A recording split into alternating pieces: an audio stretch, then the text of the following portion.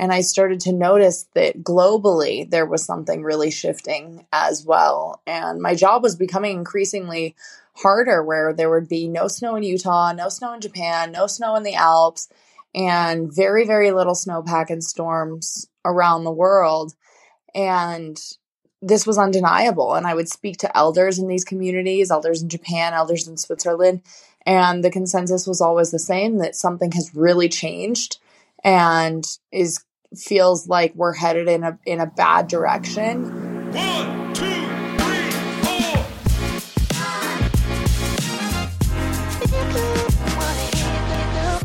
4. Welcome to the Green Hour, a community of innovators, activists, and government leaders in the world of sustainability. Each week, you will hear from a leader in sustainability to help unlock your mind to a greener future. Hey guys, I'm Preston Pogue, and our guest on the Green Hour today found her love for the environment growing up on the ski slopes of Park City, Utah. This love for skiing eventually became much more as she eventually became a professional skier. With all of this time spent on the slopes, she began to realize that these slopes had less and less snow every year. She kept asking herself the question, why is there less snow? And this question led her to becoming an advocate for the environment. On today's show, we will learn how she harnessed her love for the outdoors and combined it with her unique platform to drive change. From founding Plastic Free Fridays, a movement that empowers individuals to reduce single-use plastics, to becoming a strategic brand ambassador, Sierra's journey inspires us to rethink the role of activists and showcases that impactful change can stem from everyday actions. Tune in as we discuss the devastating impact of the Maui Wildfires and learn how rising temperatures can affect us all.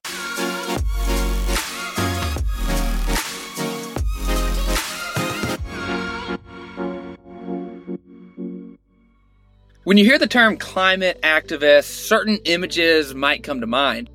Protests, disruptions, even controversial actions.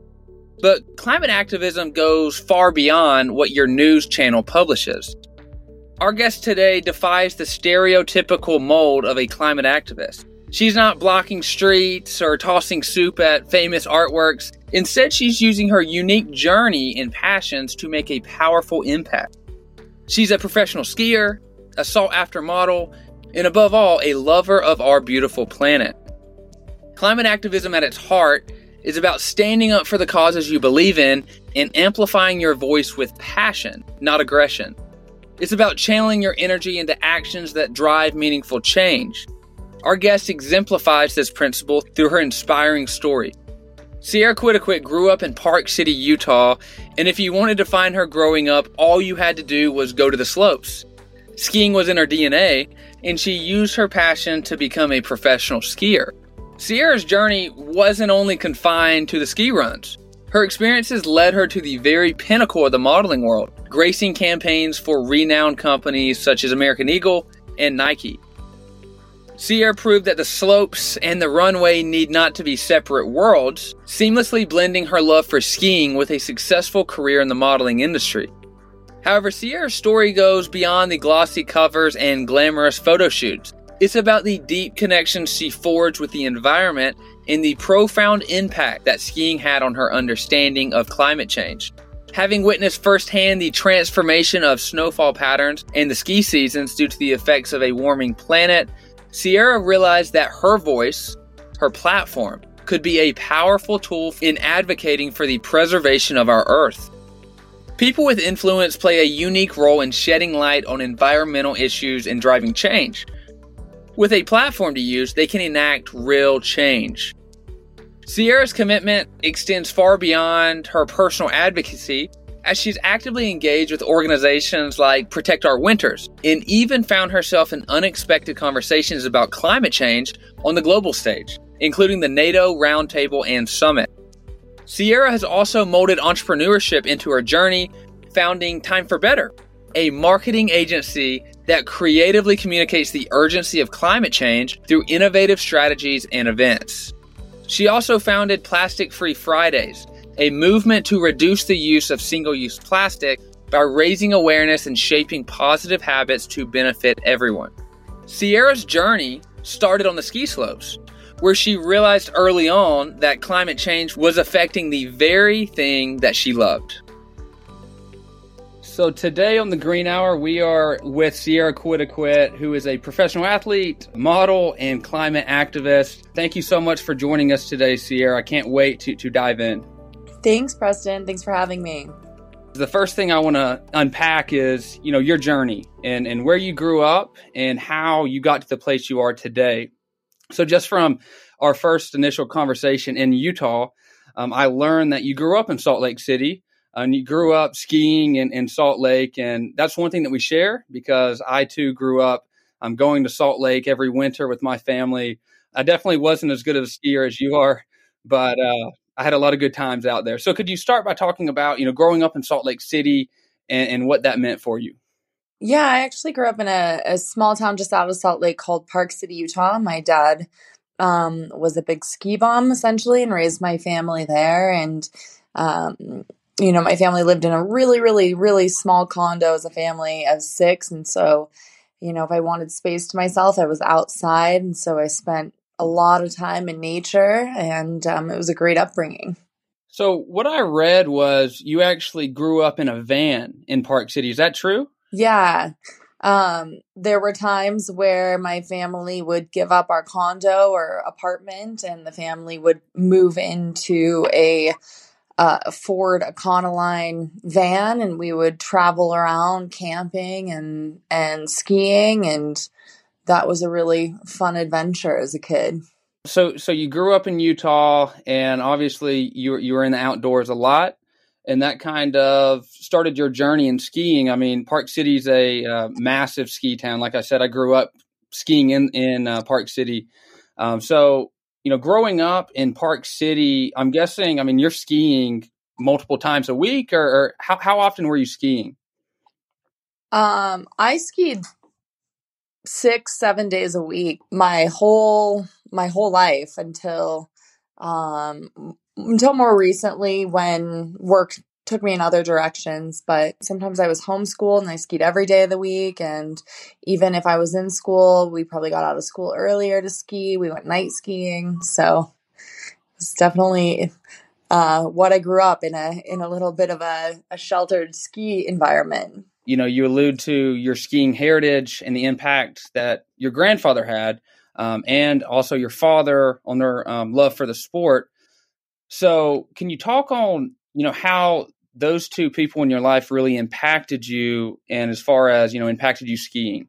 My grandfather was actually a Filipino man who was in the Navy, and he was stationed in Alaska where they taught him how to backcountry ski, and he found the passion as a young man and went on to become a ski racer in the Masters Series and raised my dad, also very passionate about competitive ski racing. And my dad ended up getting a full ride scholarship to the University of Utah and passed that down to me and my 3 brothers and raised us as skiers. And he was our ski coach growing up as well. We couldn't afford the ski team sometimes, so my dad got his coaching license, and we'd pay the entry fees and have Team Quitiquit entered in the race. And so it was really, really wonderful to be just outside and in the snow. One thing that I never thought of until I heard you speak at the ACC Summit in Utah was, the impact of climate change on something like the sport of skiing.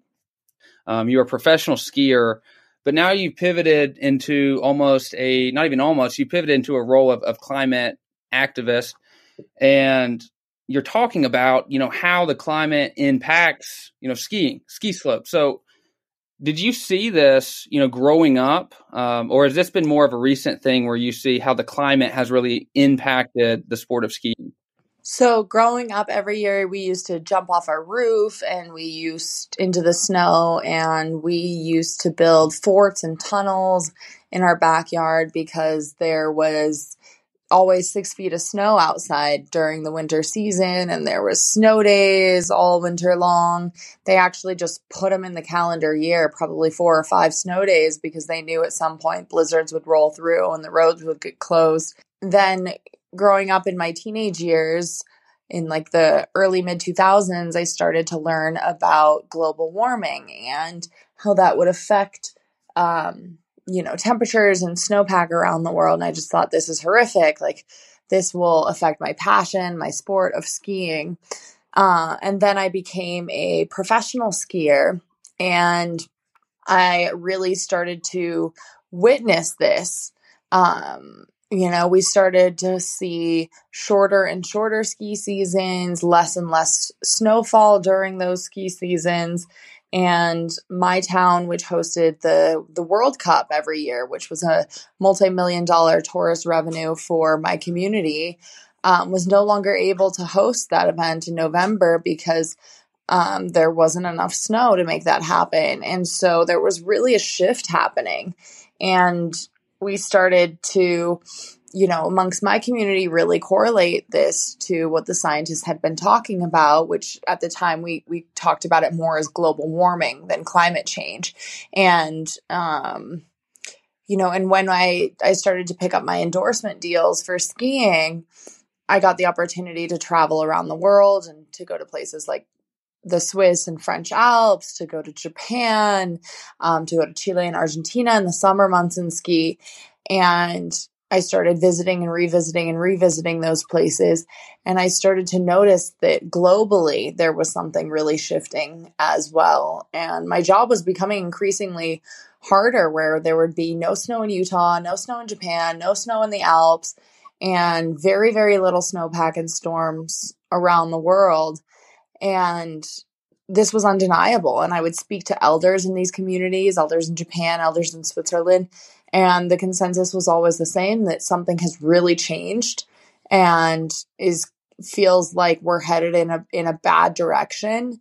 So that was when I really started to feel like, climate change was upon us, and the general public wasn't really aware that this shift was actually happening right now.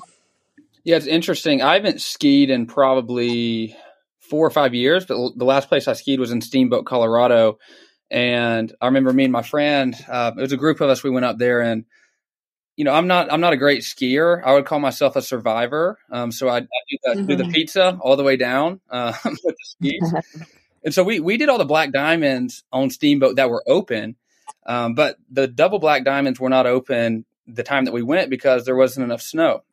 And honestly, thank God that they weren't, because we probably would have got hurt because we would have tried to do them.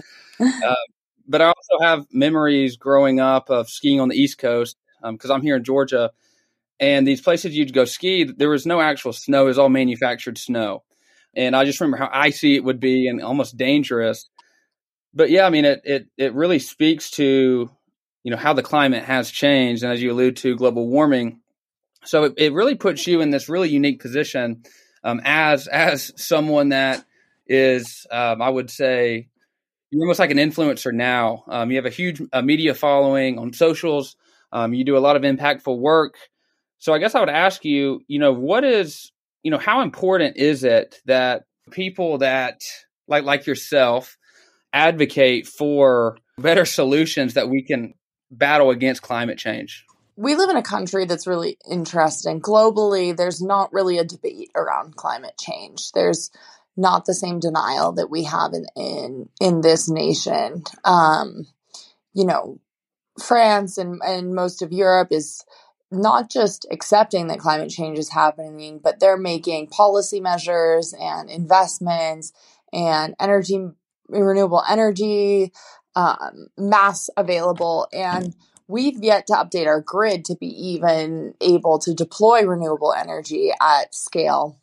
And there's a lot of challenges we're facing in the United States because so much of our population is still uncertain that this is the crisis that it is.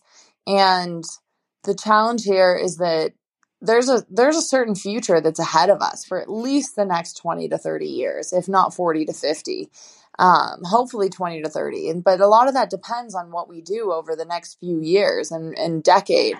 And if we don't get it together now, we're really, really going to suffer. No one's going to be immune. And we're seeing things like the heat waves that are happening all across our nation, the record-breaking temperatures. And, for some of us, this is a inconvenience, and we've got to spend our days indoors spending more money on air conditioning.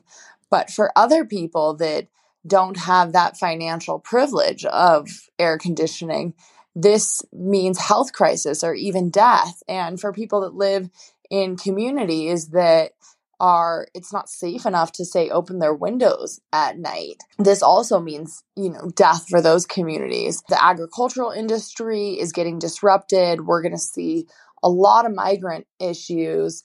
And then we see things like what happened in Hawaii recently, which is whole towns burning down, towns that have existed for hundreds of years just being burnt to the ground.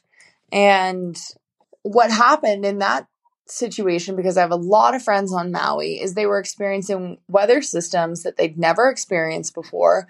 The Hawaiians don't experience hurricanes typically. And there was hurricanes far off the coast of Hawaii that pulled all of the moisture out of the air. And there was literally just spontaneous fires being started, combined with massive winds that were blowing these fires across neighborhoods. And these are scenarios that are only going to happen more increasingly, unfortunately. And so it's going to get weird. Yeah, I was actually in Hawaii a week before maybe a week and a half before the wildfires. I was in Oahu, and we were staying there. I was actually hiking the legal way to the Stairway to Heaven. So the legal hike on the backside of that mountain. And I was at the very top of the mountain, and, a hurricane or tropical storm was coming in. And this was like a week and a half, 2 weeks before these wildfires happened. And the wind was so strong that I'm hiking along the ridge of this mountain, and I have to hold on to stuff because I feel like I'm going to get blown off. I'm taking a photo, and I have a hat on my head, and the hat gets blown off of my head. I mean, I have a photo and a video of it, and it's crazy how fast the wind and how strong the wind is that's blowing this. So when I saw this stuff about Maui and the wildfires, I was like, I know how strong the winds are because I just experienced it. And I don't know a lot about wildfires. I don't know the origin of what happened in Maui. I mean, you did a great job talking about it. But I do know winds like that can really spread something. That's what looked like what happened. And the last time I looked at it, it looked like the death toll was around 100. That was about a week and a half ago, so that could be more now. And it was said to be more than $5 billion in damages. I mean, even the photos from this were just wild. I mean, you had just cars just sitting on the highway, just empty, abandoned. And you had ash everywhere. And it almost looked like a bomb had gone off in Maui. It's just something wild to see. And I mean, you talk about in the U.S., we have climate deniers. You have events like this, and it's hard not to see what is happening. So I just hope that people can understand that. And that's why I'm glad that you're on today to speak to this with your expertise, because the impact of climate change, look at what's happening all across the world. Look at what's happened in Maui. Yeah, that death toll actually they're officially calling it 114, but there's, I think, nearly 400 people, quote unquote, missing. And let me tell you, when you live on an island, it's hard to go missing for long. So I think it's safe to say that death toll has hit around 500. And there's, a lot of migrant worker populations that live in Lahaina too, that may not be reporting as well. So, that's 500 lives lost. That's pretty massive in the history of United States disasters. Yeah. So, I mean, from your experience, I mean, you talked about how you have friends in Maui and Hawaii. Do wildfires, is this an occurrence that happens a lot, or is this more of a random event? I mean, that town has been standing since the colonizers went to Hawaii and built that town. So, this is not an event that happens often, if you look at California, for an example, if you own a home in California, you no longer can have fire insurance. There is no insurance provider that will insure your home in California, because the risk of wildfire and the risk of your home burning in California, the insurance agencies have just said it's not worth it for us. So there's no amount of money that you can pay to protect your home. And, as a young person, I can't imagine buying a home that is uninsured and could just one day burn to the ground. And, I'm out of pocket on that. Yeah, no, that is pretty crazy. I didn't know that about California. And I don't know too much about the landscape in California either, as far as, wildfires go. But I will say that when I was in Oahu, and I arrived, it was a long flight. I get there, and right away I show up to the hostel, and my friend's like, "Oh yeah," and they're saying a hurricane's going to hit, and I was like, "Oh no, this is really poor timing." But then they said, "No, Oahu's fine because Oahu doesn't get hit by the storms. It's usually Big Island." I guess because Big Island just absorbs it. I guess that's where it hits. Again, I don't know too much about how it happens. But I just wanted to add that point in there. But I wanted to ask, I've seen your post on Instagram. How are you helping? How is your team helping as far as these efforts in Maui? I'm personally helping by when, one of my 5-6 very dear friends calls, I pick up the phone and allow them to cry and grieve and express their anger and deep sadness. And, I've been lining some people up with some of my brand sponsors to mail out clothing and swimwear and personal care goods to folks that have lost everything. I hosted a fundraiser. We raised $1,000 for the Maui Food Bank, but there's, certainly a lot of other people out there that are doing more significant things around the efforts in Maui. Yeah, I think, and I could be butchering this, but I think that the Biden administration sent, I think, $700 to each person in Maui. I think I read that. But obviously there's a lot more money that needs to be sent. Like it was saying $5 billion. It's going to be a lot of damages. So kind of pivoting off of Maui, I think we have a good understanding of what happened and how we can help. And then getting into some of your partnerships, and then some of these companies that you're an ambassador with. One of the organizations you do a lot of work with is Protect Our Winters. Could you talk a little bit about what this organization is and specifically what you do with them? So I'm an athlete ambassador for Protect Our Winters, or POW for short. POW was founded by Jeremy Jones, a professional snowboarder. He recognized that, action sports athletes spend a lot of time outside, in particular snow sports athletes are really impacted by and seeing the effects of climate change. And so it's a rally to bring together outdoor passionate people to lean in on climate. So you don't have to be a professional athlete. You just have to care about the outdoor state. Maybe you like hiking, maybe you like getting out on a canoe or boat or kayak.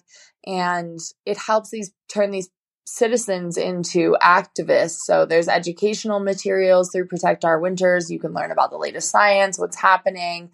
And then they do a lot of advocacy work on the Hill. And so they brought a lot of us to the Hill to lobby for the IRA bill. Before it was the IRA, it was I think the Build Back Better bill.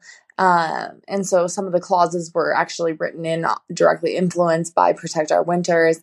And they really represent the, multi-billion-dollar outdoor industry that's being affected by climate change.